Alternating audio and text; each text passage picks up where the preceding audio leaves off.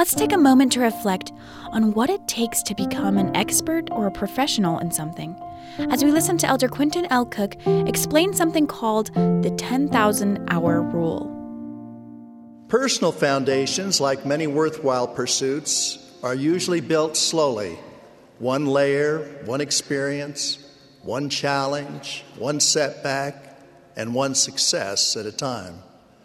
A most cherished physical experience is a baby's first steps.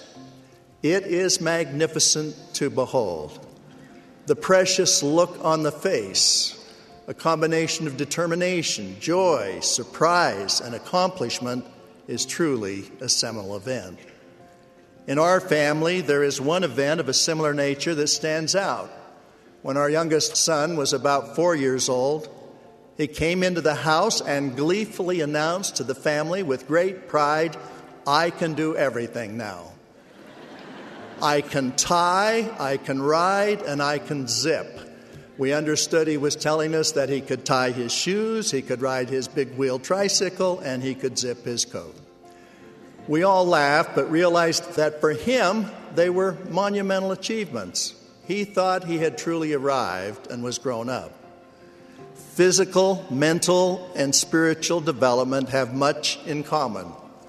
Physical development is fairly easy to see. We begin with baby steps and progress day by day, year by year, growing and developing to attain our ultimate physical stature. It is different for each person.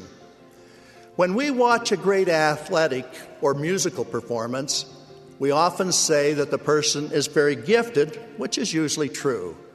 But the performance is based upon years of preparation and practice. One well-known writer, Malcolm Gladwell, has called this the 10,000-hour rule. Researchers have determined this amount of practice is necessary in athletics, musical performance, academic proficiency, specialized work skills, medical or legal expertise, etc.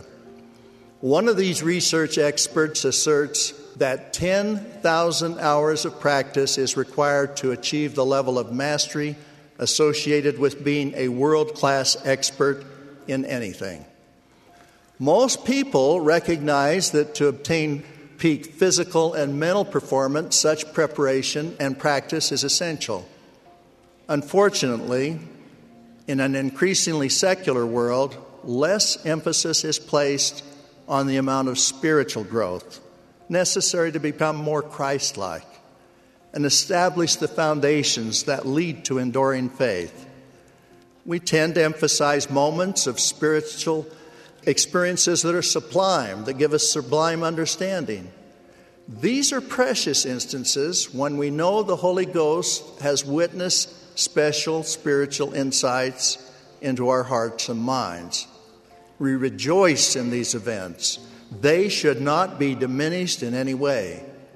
But for enduring faith and to have the constant companionship of the Spirit, there is no substitute for the individual religious observance that is comparable to physical and mental development. We should build on these experiences, which sometimes resemble initial baby steps. We do this by concentrated commitment to Scripture study, prayer, and serving as called. In one recent obituary tribute for the father of 13 children, it was reported his loyalty to daily prayer and Scripture study profoundly influenced his children, giving them an immovable foundation of faith in the Lord Jesus Christ. What then are the blessings of faith? What does faith accomplish? The list is almost endless. Our sins can be forgiven because of faith in Christ. As many as have faith have communion with the Holy Spirit. Salvation comes through faith on Christ's name.